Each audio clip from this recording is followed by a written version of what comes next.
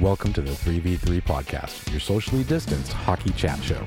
Here are your hosts, Cassie, Pat, and Patrick. As we stare into the void and contemplate our existence, is it true that what is traded from Vegas must stay in Vegas? This week, apparently, yes. And why didn't it work out for poor Evgeny in Anaheim?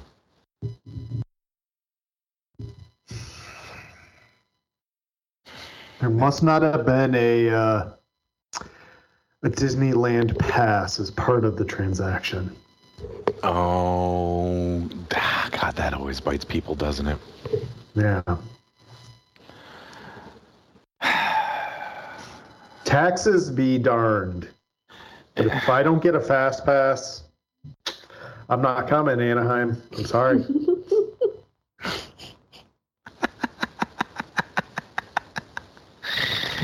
Oh, that poor guy. And it's just,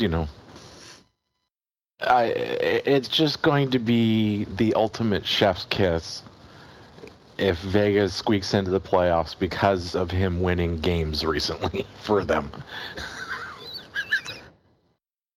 Yep. I mean, 5 goals in his last 4 games. 8 points overall. Not much to complain about once he was given ice time. And that's the curious thing. His ice time jumped considerably because... Guilt? Probably Because of necessity, guilt? but it better be because of guilt. Because he was like anywhere between 13 and 15 minutes before the deadline. Last 2 games, he's averaged a little over 17 minutes. And lo and behold, 2 wins. It's shocking how that works. You play a player and he produces. Like you trust a player to do their job and they actually do it. Yeah. Crazy. And unlike the rest of the team, he doesn't seem to have those hard miles on him. So just let it roll with Dave. Mm-hmm. Just let it roll. Oh, my God. So there's a lot of talk, at least on my Twitter feed, about who's to blame and the NHL's lack of transparency and who's getting penalized how and all the speculation that went around that. I think the penalty is the trade got voided. Yeah. I think the penalty is the NHL made themselves look even stupider. If that was possible. I mean, how can you not have the no trade clause on the books to negate the trade? I can understand individual teams not having access to individual players' specific clauses in their contract prior to acquiring them. That makes sense. Unless you go to understand. Cap Friendly and see them all right there. Well, as we know, there is no need for a central cap site, as we've heard since 2015. Oh, fans aren't interested in it. Yeah, even if their information is 99.9% correct.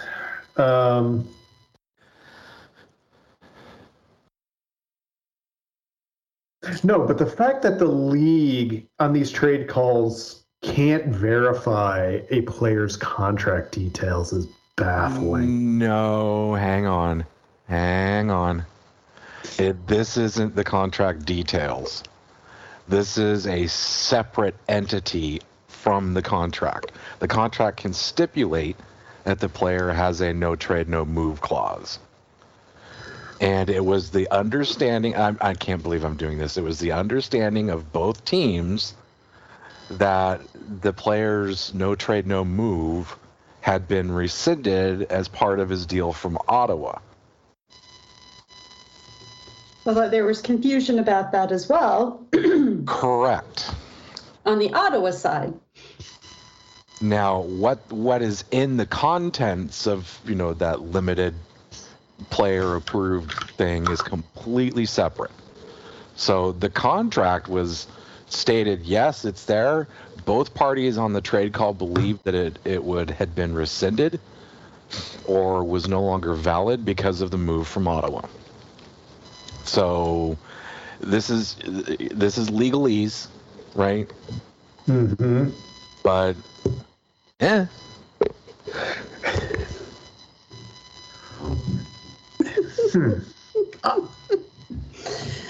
am not a lawyer. I do not play one on a podcast.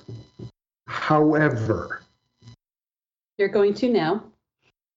I'm just curious, why wouldn't like an annual submission of said list that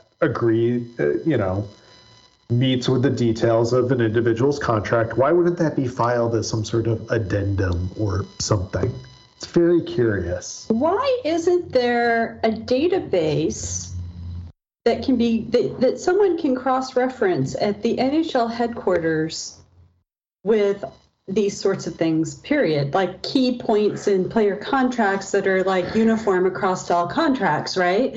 That's what baffles me, is that why doesn't Central Registry have a database manager with a database that has all the players in it? I mean, there's not that many, let's be honest, 1,000 maybe, including, AHL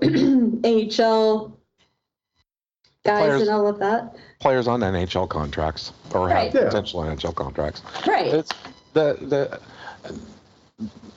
the standard player contract is standard. Right. There's no need for them to have there's no need for them to have anything other than salary, bonuses, and no trade and any no trade, no move clauses, which are again separate entities. They don't need to have the players list. Because everyone's, in the fallout of this, everyone's like, there's going to have to be one. And then, the other side is going, yeah, but just wait until, those lists get made public and everyone sees that nobody wants to play in Canada and then players are going to be hated and blah, blah, blah, blah, blah. Well, you don't. I'm not even talking like public lists, though. I'm just talking about like basic data management within your own corporation, right? It's like Human Resources has a list of all the employees and all the pertinent details about those employees in regards to what they're doing with the business. But that's right? That's the standard player contract. Right. And the so salary. So that's already there. All I'm saying is there should be a bit. And all it takes is a one byte in this database. Active, no move, no trade. right. Yes. And then they can reference the actual contract Right. if needed after that. But it's not part of Yeah. the contract. There's nothing in the contract about this, Cassie. This list is completely a separate entity. It just has to say, does this contract, because the contract, all the information in the contract is there. The NHL has it. When they do this trade call crap, they do go through it and make sure that salary cap constraints are met, that the number of contracts available to the player, to the team are met, all of that kind of crap, which is part of the boilerplate contract that every player has, is there. Mm-hmm. What they don't have is whether a no move, no trade clause is still active. Right. And what I'm saying, though, is that that should be a part of the player file in said database. Not that it has to be in the contract, that it has to be, human resources, right? And sure, teams themselves should be maintaining that as well, but it's up to the teams to acquire the list from the player. Yes.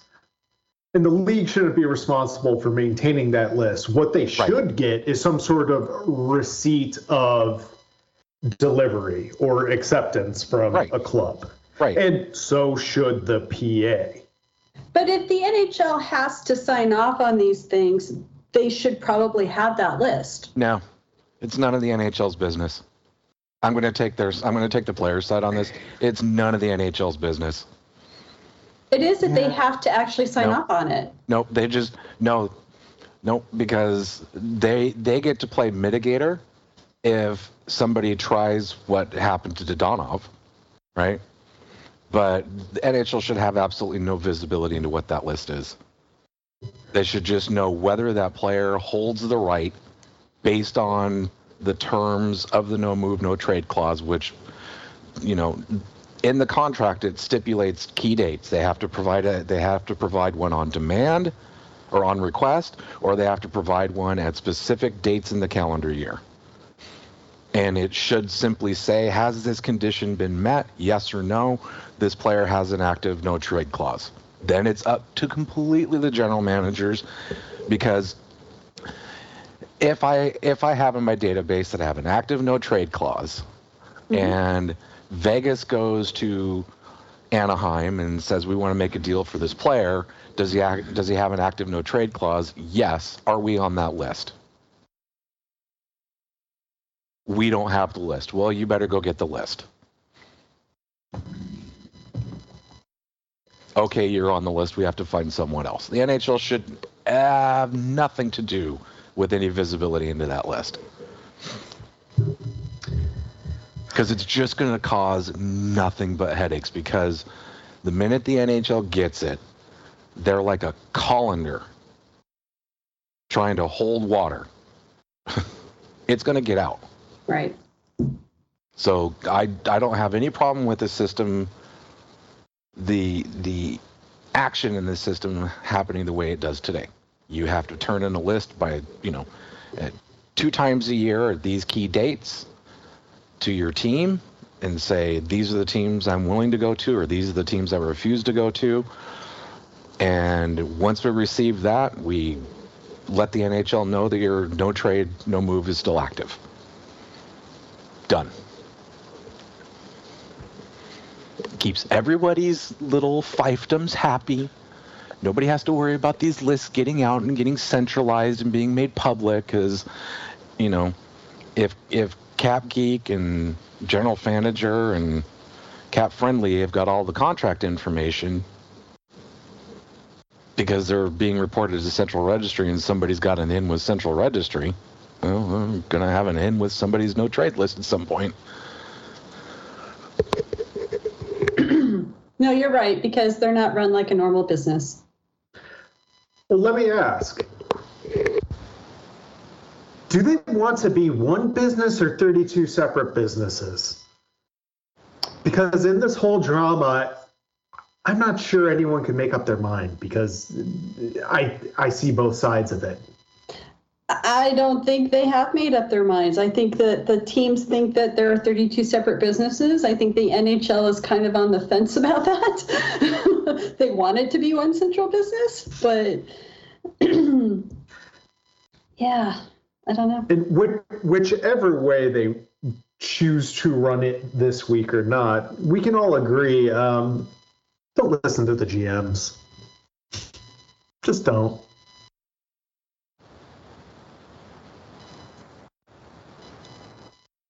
Yeah, They're the GMs. So? No, I know. And your point is? They think they're important. Oh, I think they're important, and even after they don't have a job anymore, they'll still think they're important. Mm-hmm.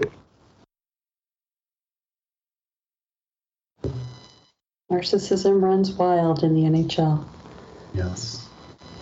So my leading theory, because the NHL did put out a statement, I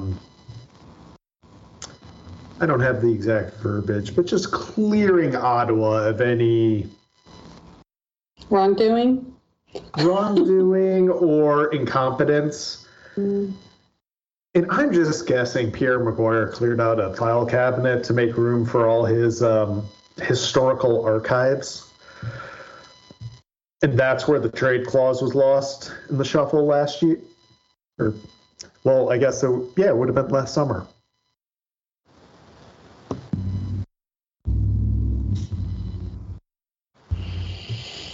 Pierre Maguire. I just... Yeah. I do know. I'm going to go back Me to and- looking for cashew chicken recipes because the NHL just breaks my brain. And here's the funny thing: we finally solved the goal scoring conundrum. It Gosh. has nothing to do with goaltending equipment Gosh, anymore. it gets funnier? There's something funnier than this? It doesn't? You just everyone just has to have crappy goaltending? Oh no, it's not even crappy goaltending. You actually It's- have to well- make plays that aren't standardized that every other team uses. So the goalies know exactly what everyone's going to do anyway. Players actually have to like perspire and feel a little tired in the third period. They actually have to be in the crease. No, it's just games just got to get sloppier. That's it. Except for if you're in Edmonton, because let's be honest, it just start over. Start over. Here are your two pieces. Begin again, because, oh boy. Dear God in heaven. I had to turn that game off. Yeah, I cannot continue to watch Mikko Koskinen and Mike Smith torpedo that team. And not, you know, the guys on the ice weren't completely faultless, but dear God in heaven, the shots were about equal and the goals was nearly 2-1. That is not all defense. and Koskinen is more of a Jekyll and Hyde goalie than even, say, Peter Mrazek in Toronto right now. It's some nights he looks fantastic, calm, and then other nights it's just... He looks like Mike Smith, who, again, I continue to say that Mike Smith looks surprised every time he makes a save. His entire body reaction is like, wow, what just hit me?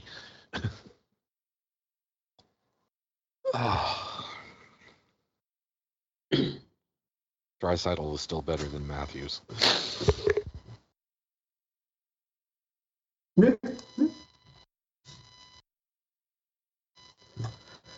One floats on the outside, one stays on the inside. Draw your own conclusions.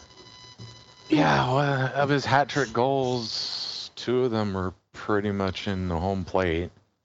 One of them was, yeah, sure, it was on the power play, but he was damn near in front of the net. And I will give it to him. That was a pretty power play goal that he scored. Down to the short post and right back, not even stop the puck, right back to the center, and before the Tudor shooter could get moved, it was in. I mean, really, it kind of felt like bubble hockey, you know, when everyone forgets to play goal. Like, oh crap, I got to move him to the left now.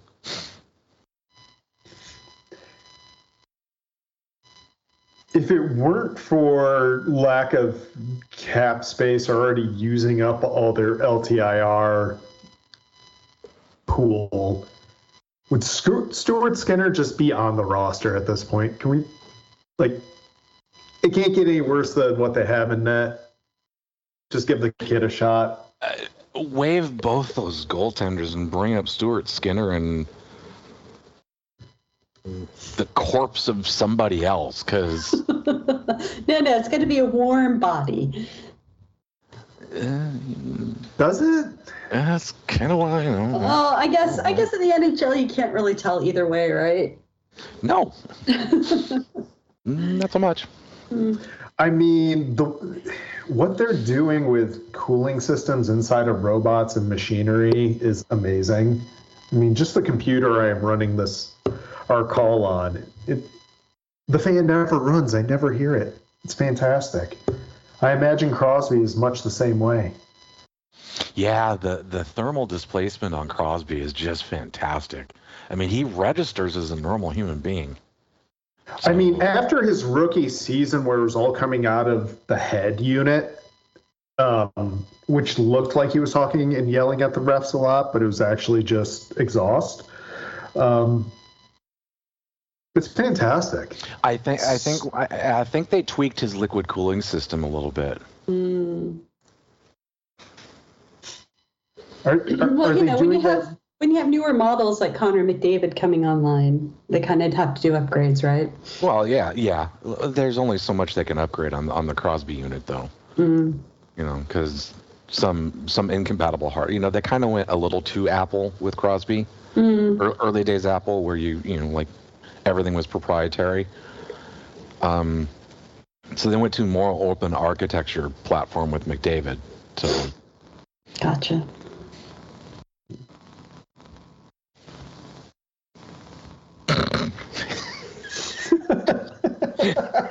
We really just went down that discussion, didn't we? Oh, I mean, we could keep going, but Welcome to Pacific Northwest humor.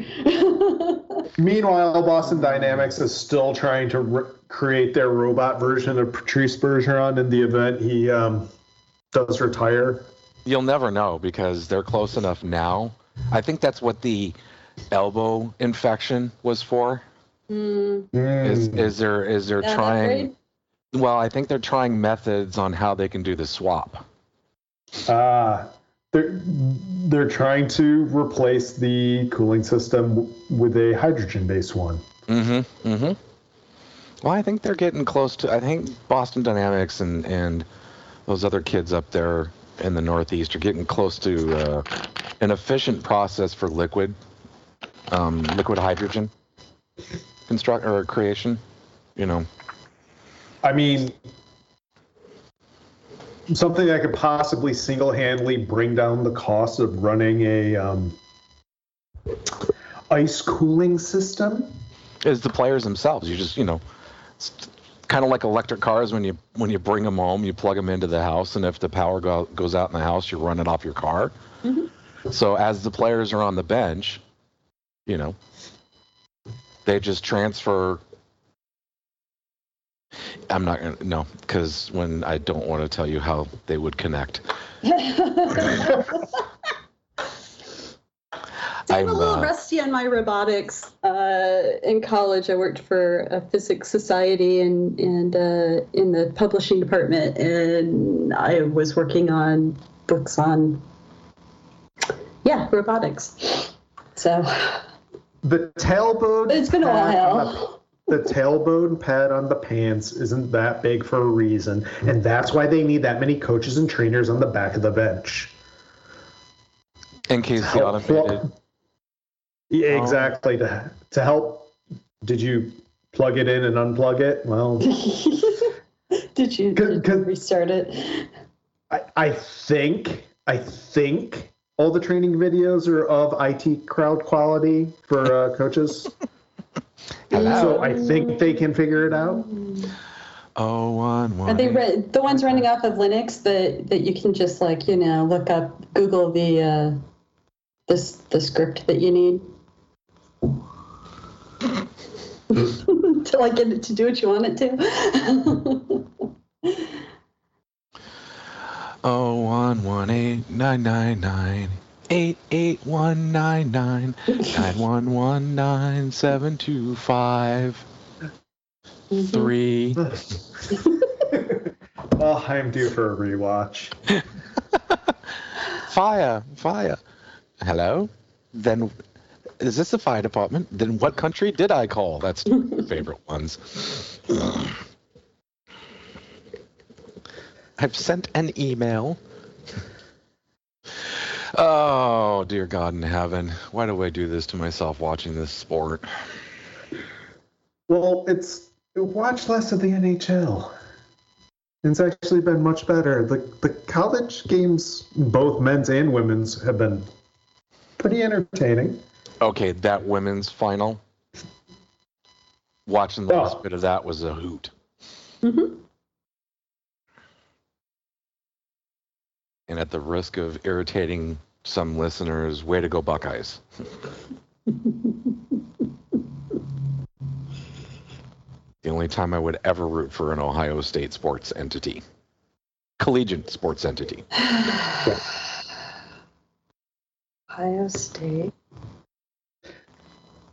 It'll finally force Michigan to start a women's program, I'm sure.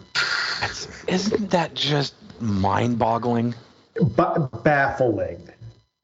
One of the premier men's hockey schools in the entirety of the sport and its history has just, come on. Like, that school has multiple club teams playing different levels of club hockey, including a women's team. So my question is, what the heck happens inside of Yost Arena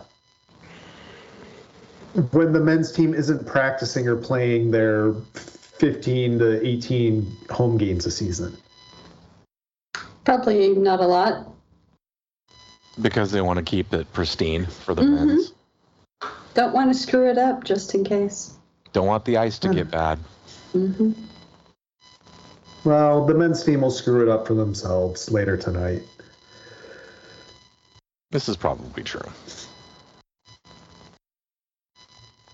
And they'll promptly lose, 5 guys to contracts 2 hours later. Mm-hmm. And as I've stated before, I gotta sound like Dumb Donald on the Fat Albert show. Faber Fab, what up? What up, Fab Albert? I'm totally fine with Matty Beniers coming to Seattle for a few games. The franchise needs something. They need a new coach, a new general manager, that will and we're not happen in even due through time. the first year. Although the numbers would suggest otherwise, at least the goalies have figured some things out. Normalized. The defense They have. has finally figured things out together To to a point where the goalies can adjust. Let's not go too far, Cassie. Whoa. Let's step But back a little clearly, I bit. haven't watched the Kraken play in a while. They have been better, but they have also been coached. I mean, can we ask the question, was Giordano a locker room cancer? I'm kidding. Clearly, it was Colin So Blackwell. who's the next captain next year? Who do you think? I'm going with Eberle myself. Nope. Board? Nope. Nope, they'll go no captain. Next They year. shouldn't. Next No. season. They're not going to announce a captain for the rest of this season, I've been told, but Oh, that's a no-brainer. I mean, there's, right. Yeah. But as far as next season, Yeah. Eberle wants nothing to do with it. My money would be on McCann. McCann or Vince Dunn. Yeah. Vince Dunn. If it were done, I could see them waiting a season until he was ready, playing that card. Yeah, and that's potential, But- Yeah. Yeah. But we also have to wait to see what happens in the off season. Maybe they go sign Zdeno Chara or something for 1 year. Yeah, I've never been a fan of trading for a guy and then slapping the C on him. But then I don't really like how they choose captains anyway. So generally speaking in the NHL, So you're I don't like it how they don't choose captains sometimes. that too. yeah. So are you a fan of signing a free agent and then slapping a captaincy on him? Not immediately, not like the first season. You know? So not No Chara. I mean, I'm kind of the opinion that you should watch the guy play and see how he interacts with the team for a couple of months before you decide to do that, rather than, oh, you look like a likely candidate. Here, boom, you're done.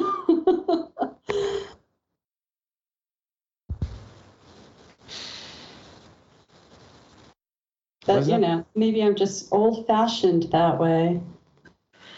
But then there's always the exception to the rule, and I'm not going to invoke Mark Messier, but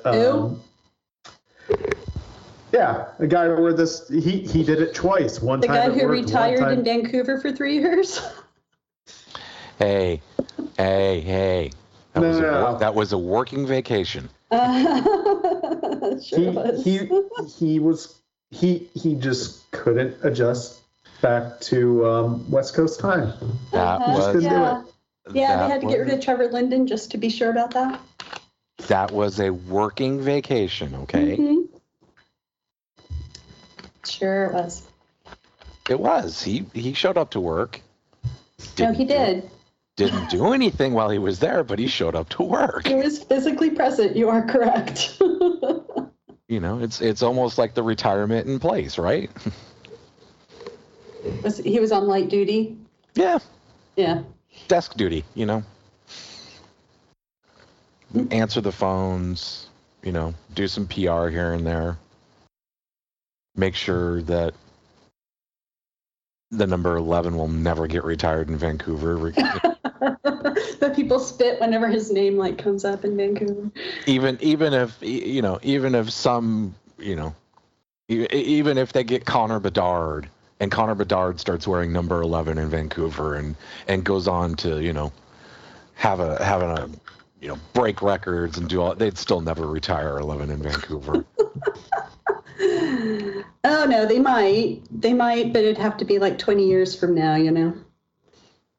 Oh, I did. The stink of what happened is faded away. I think at least 4 generations needs to go by. How mediocre, but yet adored by fans would a player have to be to get number 11 retired in Vancouver? It wouldn't take much. You could be thoroughly adored by fans and it'd still never happen because people would still go, "Oh, Messier wore that number." Yeah. Too bad Brian Burke wasn't able to acquire the first and second picks of that draft instead of second and third. You know, because that It would have still solved wouldn't the have whole changed issue. it though. Yeah, that's true. It wouldn't have changed anything. He would have Wouldn't just have taken changed them anything. 1 and 2. Well, no, It would but have been then fine. It would have been. Go ahead. Oh, I see what you're saying. If they would have if worn, they went 1 and 2, they would have worn 11 11 and 22. Hendrick Yeah. would have been, or Daniel, I Oh, I guess, see. since he technically was drafted first, he would wear 11. I forgot that's why they chose their numbers. No, they would have. He would have seniority, right? Messier would have still gotten the number. No, wait. Did they play at the same time? They didn't play at the same time. Nope. No. Right. Sorry. No. The week was a blur, and I'm still like my brain's not still here. Okay. Anyway, go on. That was a He few would have weeks ago, finished. Cassie. Messier was done and went and ended his vacation and his sabbatical from the Rangers right before they were drafted. Okay. No, somebody would have talked him out of taking 20 or taking 11 then, because that would have been too fresh in everyone's minds. Would have been like, no, Yes. don't do it, No, don't do it. I'm sorry. They were drafted. It was before they made their debut in the 2000-2001 season. Because I mean, even now to this day, Messier has been gone for how long now? 20 years. 22. 22 years, and Vancouver Canucks fans despise him with a passion that's almost holy. Yeah, that's what I'm saying. It's going to take at least 3 or 4 generations, and some form of, you know, it'd take a Connor Bedard doing what Connor Bedard did, you know, over the span of say 18 years. You know, 5, 6, 7 Stanley Cups in Vancouver. You know, all wearing number 11, Art Ross trophies, Richards, Ted Lindsay, all of that kind of stuff. And they'd probably still wait another 20 years to retire number 11. Yep. Just to clear the blood. Yep. See, it would have been okay, not great still, but it would have been more palatable if Trevor Linden had not been traded because of Messier. I think that was the step too far for most Canucks fans. Oh, so the Canucks were really the first Vegas in that sense, right? With Marc-Andre Fleury. Mm-hmm. Yeah, because I mean, it from the outside looking in, it looked like Messier came in and insisted on being captain, and that meant getting rid of Trevor Linden, who was captain at the time and very beloved by Canucks fans, and that Linden was traded specifically so that Messier could wear the C. Actually, I think the C was stripped from Linden and given to Messier first, and then Linden was traded. I don't remember that for sure, though. I was going to college at the time, so I was like an hour and a half away from Vancouver when all of this was going on. But yeah, there was definitely Trevor Linden was captain. Everybody was like totally like loving Trevor Linden and loved that he was captain. And then Messier comes in. Linden gets traded. Messier gets the C, and everybody's like, okay, so now what? You know, well, Messier better be worth this, and he wasn't. Do you think, though, that the debacling of the reemergence of Trevor Linden in that franchise softened that any? No, because it ended up, in my opinion, it ended up making it worse, because it was like, oh, so he's back? Well, we should never have gotten rid of him to begin with. Yeah, well, no, I'm talking about his management tenure. Right, that's what I'm saying. I don't know if the management tenure made much of a difference, because he did return as a player, lo and behold, shortly after Messier was gone. But Color me shocked. But yeah, right. that management tenure had some funk to it. Mm-hmm. And a lot of people got upset because of the stink that he made things worse in cases. So the sheen on the Trevor Linden timeline is not nearly as glossy as it used to be. Right. Is what I'm saying. Right. Right. Now, I think, having, as you, Patrick, lived in Western Washington and dealing with Canucks fans and things like that, I think Canucks fans are pretty good about distinguishing Trevor Linden, the player, from Trevor Linden, the front office guy. We are talking about the same Vancouver area residents, right? No, she just said Canucks fans. She did not say Vancouver-based Canucks fans. Well, so this is years later, right? And like, I still see people talking about Trevor Linden, the player, in revered tones, as it were, and no mention of him in the front office. That never happened in most people's opinions, from what I think. Okay, so they're in denial. They're choosing selective memory. Okay. Yes, gotcha. Which is more accurate to Vancouver Canucks fans. In fairness to Linden, Jim Benning was there the whole time too. Yeah, so they kind of shrugged everything off on Benning. Okay. Well, yeah. I mean, while Linden was there, of course, people were not happy with what was perceived to be what Linden was doing, right? God knows what he was actually doing versus what people were thinking he was doing. But yeah, it was mostly they just tend to shrug everything off onto Benning and pretend that and think about Linden as a player instead of anything else. They really are just making it selective memory. Okay. Well, yeah. Well, I mean, come on, Canucks fans. Hello. Yeah. I get you. You ask any one of them, and they don't remember at all that they rioted after losing 2 Game 7s. Yeah, some of them will. Some of them will joke about it, but usually if you bring it up, they'll be like, what? We did that? No, wait. But then Never And happened. they'll, like, if they bring it up themselves, it's okay. Oh. Because they'll bring it up themselves occasionally. It's like, oh, you guys don't want to do that. We'll start rioting again. But if you bring it up, then they're like, we never did that. Gotcha. They're gaslighting themselves. So thoroughly, continually proving their selective memory. Okay. Yeah. Mm-hmm. Yeah. Yeah, like most sports fans. And they'll Or executives. they'll selectively executives. choose never to forget Mark Messier ruined their franchise. Just like I will never forget Teemu Solani stealing money from the Colorado Avalanche for 1 year. Mm-hmm. Because that's what it was. He just basically He wanted to still play with Paul.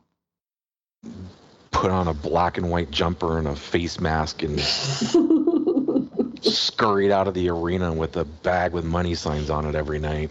You notice it's always the big name players that people don't like for whatever reason. Most of them people like okay, but then they do something like that and it's like, oh. Like you're not gonna talk about a fourth liner like that, Not usually. You would never diss Shajan Podine like that. Or Dan Never. Hinote. Well, because they came in, let's see how many cliches I can throw out here. They came in with their hard hat and their lunch pail and put the work in and made sure that they were a shining example for the kids and made sure that they left it all on the ice every night and they were getting pucks in deep and grinding away, playing a 200-foot game. There, everybody's bingo cards should be full now. That made my heart hurt. all with sick flow, God. tight feathers. Mm-hmm. You can stop now. Really? Yeah, hey, bud. Yeah, those post-cup Avs teams were... Oh, I don't even know how to describe those. Cringeworthy. I mean, unless you're forgetting America's sweetheart, Bates Battaglia, winner of whatever that CBS competition show is, where you travel all over the country. The Great British Baking Show? Now that would have been hilarious. British Bake Off. Yeah, they kept changing the title on that. Mm. Well, the reason, lawyers, Bake Off is a trademark term by somebody in the U.S., and that's why they have to have both. So the hosts have to do their cold opens that really aren't cold, but they have to do them twice. In 2 different languages. It's almost like they're making programming for Quebec.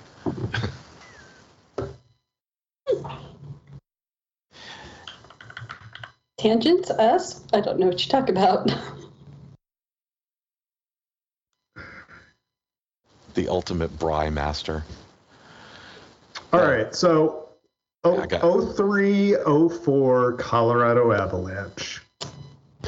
Is this the third or fourth Peter Forsberg comeback? This should be between Peters. Isn't it? Was this when he was in Philly or Nashville? Neither. He stayed in Colorado Okay. up until the lockout. Oh, okay. That's right. However, this is the infamous year with the real money launderer, Solani. It wasn't money laundering. It was just flat out stealing. Can you tell me where he ranks on that team for regular season scoring? Solani? Solani. Damn near dead last. Oh, I don't even Cassie? know. I'm gonna go with like 5th overall. 5th. Random guess. Okay. He on that year he ranks 9th. 16 goals, 16 assists, 32 points. But can you tell me the player directly ahead of him?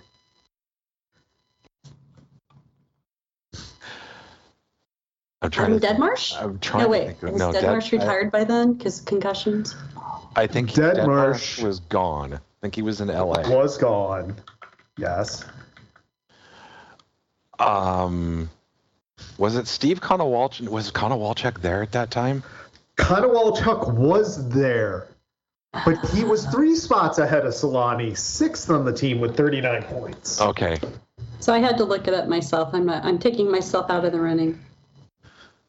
So Keith Jones? No, he wasn't there at that point. He was not there. He was in Philly by then. Yeah. Oh. Who was on that line with Kono? Oh, dear God. No, I'm drawing a blank. Was it Sean Podine? No, because I think Podine was gone too at that point. He might have been. It wasn't a forward. How about that? It was not a forward. We'll give you that. And it's not the defender you're thinking of either.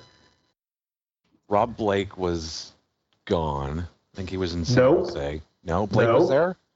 Blake was still there. I believe that was his last season. Yes. No, one more. Okay. He remained in Colorado until 06-07.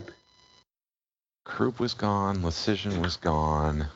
Uwe Krupp. Oh, I miss him. He's doing good things in Germany, though. John Michael Lyles? You got it.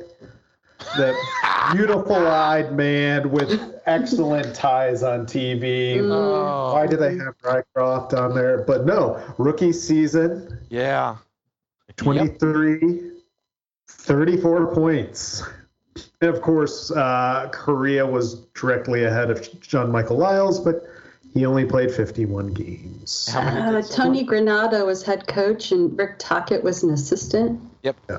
But Peter Forsberg, 4th on the team in scoring with 55 points in 39 games. Yeah, I was going to say he barely played half that season. And Solani played like 70 or 80, I think. 78. Yeah. Yeah. So he was stealing money. He had 32 points? No, penalty minute. Sorry. He was stealing money. No, he was still 32 points on the season. He had 16 goals, which is a far cry from his rookie season in the original Winnipeg, where he had 76 goals as a rookie, I believe. Yeah.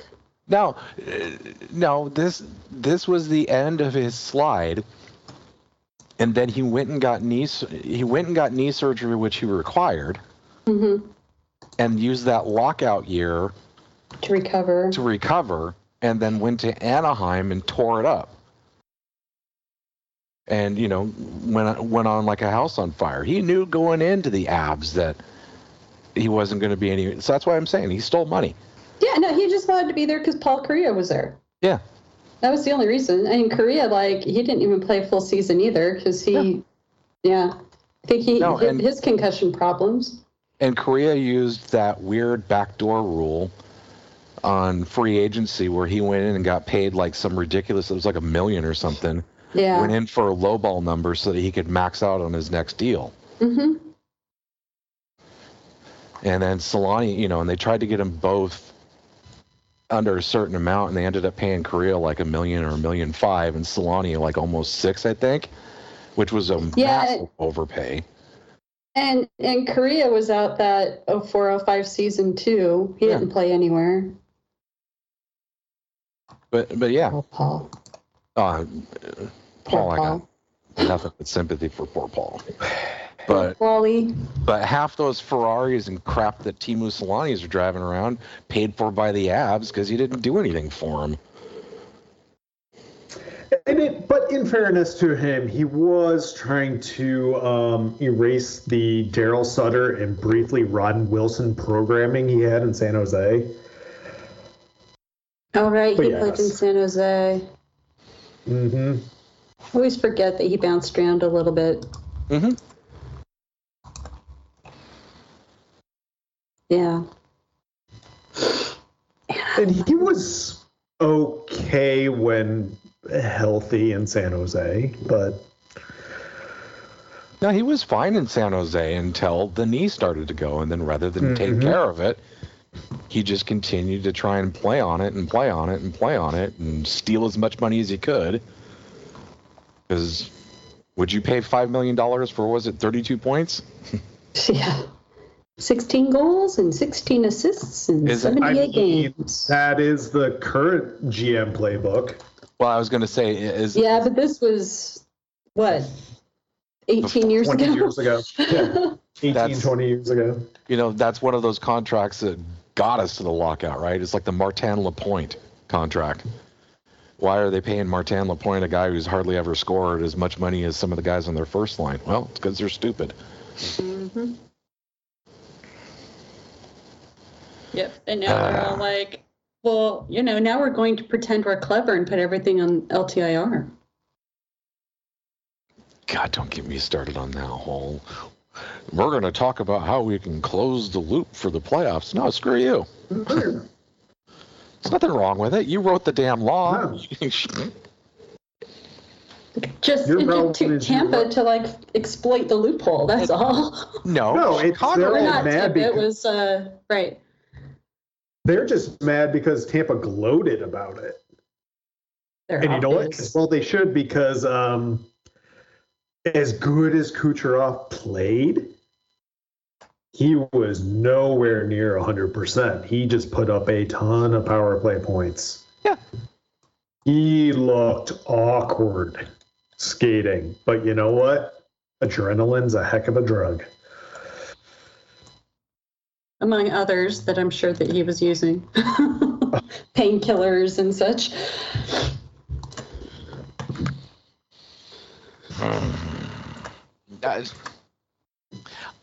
And it's funny because nobody griped about it with Kane and the Blackhawks. Well, no, because it was, Chicago being Chicago. And it wasn't the giant ticket that, Kucherov is, that any of Vegas's players are. That was still Kane's second contract, I want to say, and then the big ticket came. Yeah, but they still went and maxed out because that was the year they went and got Hansel, right? They got Hansel. They've got Kimmo Timonen. Yeah, we think because it was hard to see. For the 5 minutes he played. Oh yes. Yeah, so they did exactly what Tampa did. Mm-hmm. Yeah. And They just weren't as obvious, totally obvious about it. I don't think the coverage was as... Again, it's Chicago, right? I mean, there's a certain level of behavior expected of some teams. Whether people want to admit to that or not, it's still a truth. It's like Boston and Philadelphia get away with certain things that most of the rest of the league couldn't, right? And Chicago's no different, just in a different way. So do you have a wonder? Had the media not gotten on Tampa as hard as they did about it, do you think Tampa would have been gloating as much? No. Right. So it's No. backlash. So it's backlash from media. Coverage. And do you think that the United States media or Canadian media fed that fire? I would say a little of both, because let me posit this. What if it was Tampa who used it to their advantage in 2015, and then Chicago did it later, 2 years in a row? I think they still would have gone after Tampa, and here's why. Mm-hmm. New market. Sunbelt. Mhm. Not an close your ears, Cassie and Pat. Not an original 6 team. Did somebody say something? I felt something. There was a Disturbance in the disturbance force. Yeah. Yes.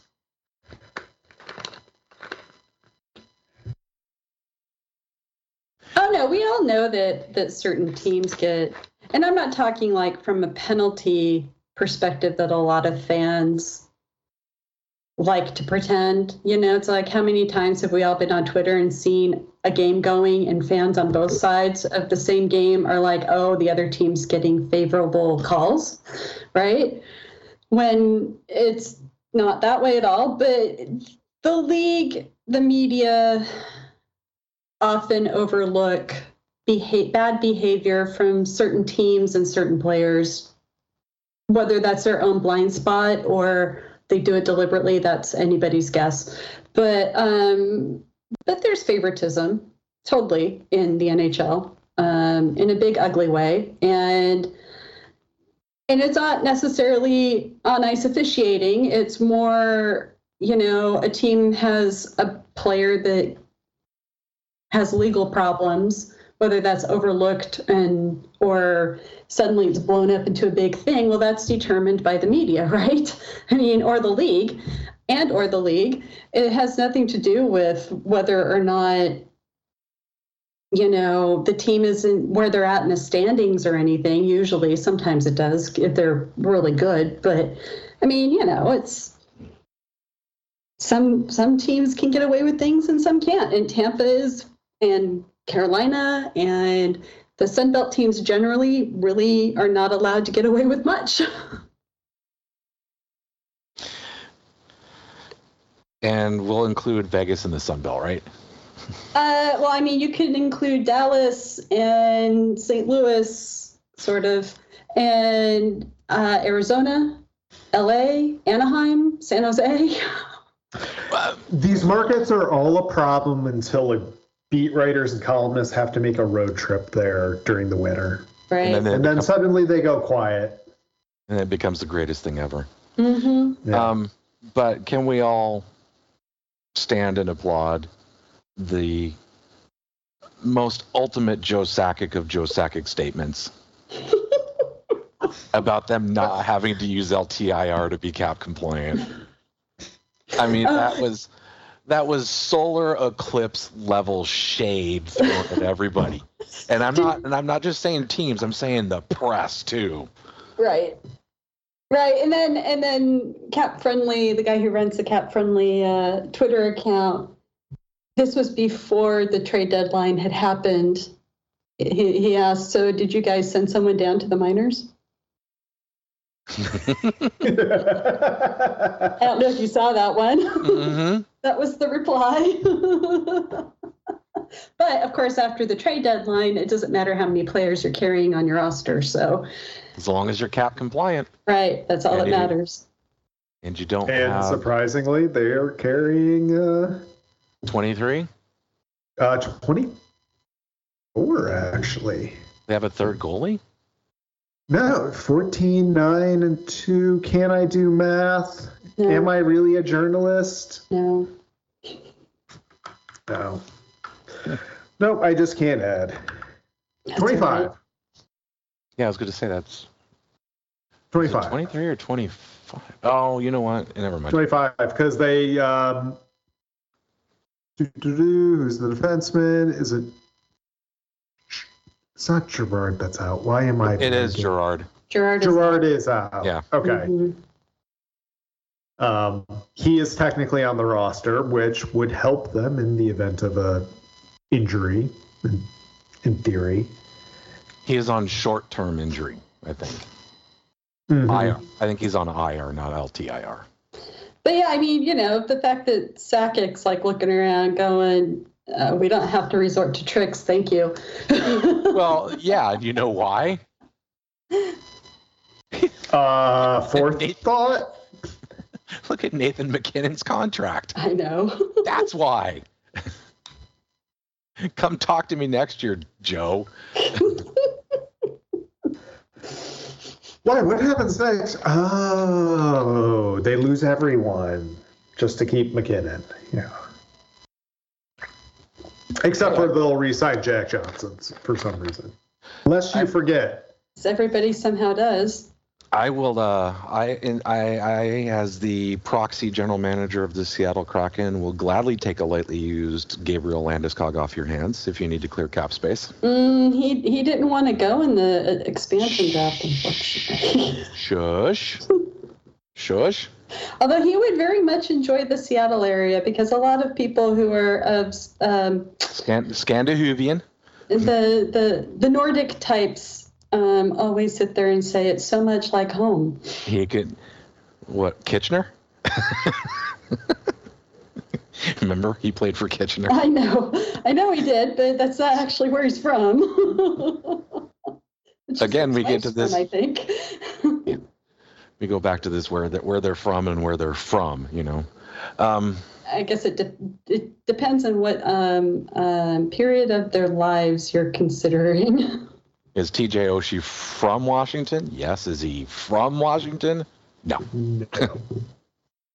Well, you know, what's the test is always where do you bring the Stanley Cup to once you get it? That's where you're from. Did TJ Oshie bring the Stanley Cup to Washington? Nope. That's not where he's from. How is Joe Sakic going to field a roster next year? Somebody found the cap page. I knew this was coming, but oh my God in heaven! Wow, well, he's not the only one in that position, though. Why do you think Arizona is okay with playing in a building that might seat 5,000? They're not going to have anyone on the roster. They'll just have because they have a gambling license. Or a gaming license. That's why. They'll have a bunch of dead contracts. They won't have actual players on the roster. Yeah, and I do. But let's complain about the teams actually spending money and paying players. Yeah. That was the other side of that whole discussion. Is everyone complains about players going, teams going over the cap. Nobody complains about teams spending under the cap. Mm-hmm. Which, Arizona. And the more teams that end up doing that actually forces escrow higher when you do the numbers. And it's just like... That's a good thing that hockey players don't do numbers then, huh? I know no one in this game is really intelligent outside of Joe. And Brisebois. I'll give Brisebois. I'm going to give Yzerman a little love there, too. Yeah. But Yzerman gets you 95% of the way, and then you just need a different mind to push it over the top. And there's nothing wrong with that. No. No. By the way, Yzerman, I'm free if you want to pay me for that. I mean, one day he just needs to become the president of hockey ops and let a new GM take over. So when Detroit is ready to actually win a cup in 7 years, let's say. You think it's going to take him 7? Everything I'm looking at with Moritz Seider alone. I'm going to say their window opens in 4, but I think he's too stubborn to take a step back, let someone push it over the top. I suppose it depends. Are they in this window where they're going to have multiple shots, or are they in a Washington Capitals, we got to fight with this group for several years? Or figure it out. Well, thankfully they're not in the Florida Panthers window of let's just get rid of everything and go for it right now and cross our fingers and hope for the best. After. But you know what? We all reap the benefits because they're fun to watch. This year. Mm-hmm. Well, I'll take one good year, the Florida Panthers. And Minnesota Wild, because that's all they're going to get. Yeah. And hey, plenty of games on quote-unquote national broadcast for Minnesota lately, which has been nice to see. At least down here in the States.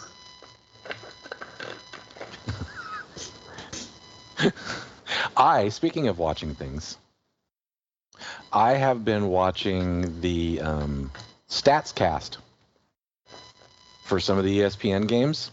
Mm-hmm. And it really took getting used to.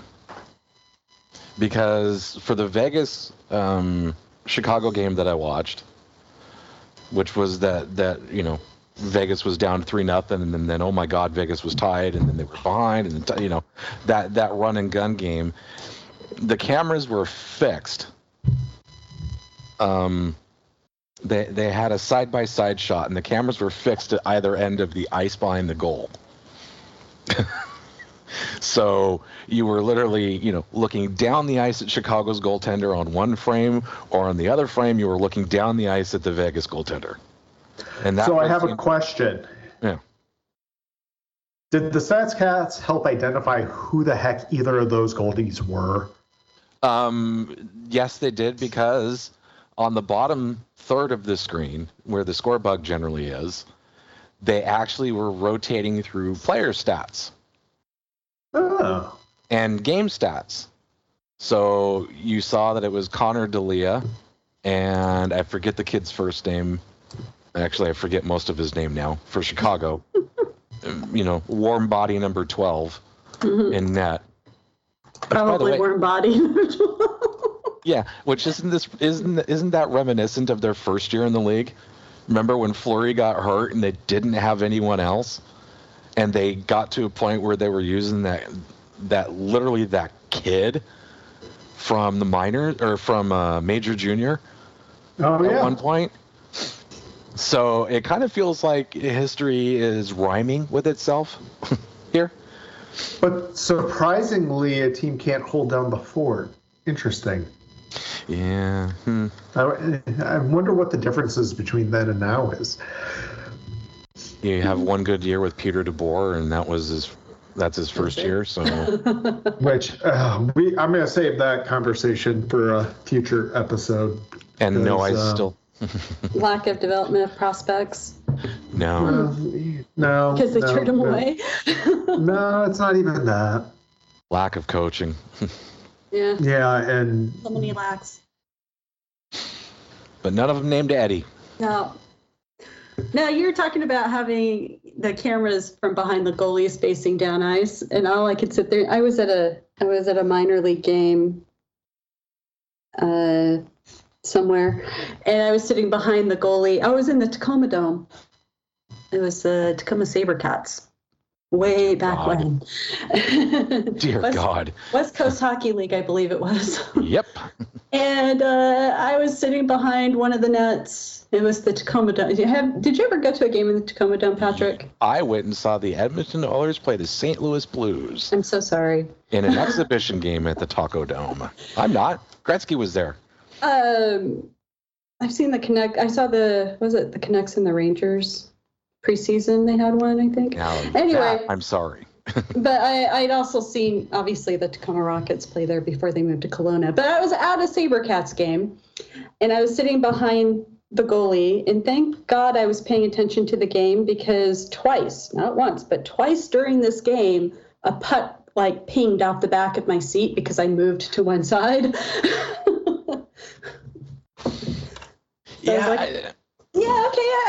I don't mind sitting behind the goalie and watching things play. I just don't like having shots, coming my way. You don't like having to play goal. Right. And so, needless to say, after the second time, everybody started keeping their shots really low at that end. I wonder why. But yeah, I was just like, oh, well, at least you don't have to worry about getting puck shot at you if you're watching it. The issue I had with the cameras is they're the ones that are attached to the boards, the plexi. Mm-hmm. So they jiggle when they the boards get hit. They jiggle when the puck gets rimmed around. They jiggle, oh God, yeah. And and of course there's a lot of board play that you can't see because it's literally below your nose, right? Or below your chin. Mm-hmm. And you have to look at it from the other end, where all you see is a mass of humanity that looks like, a 7-year-old youth soccer match where everyone's just, is congregating around the ball.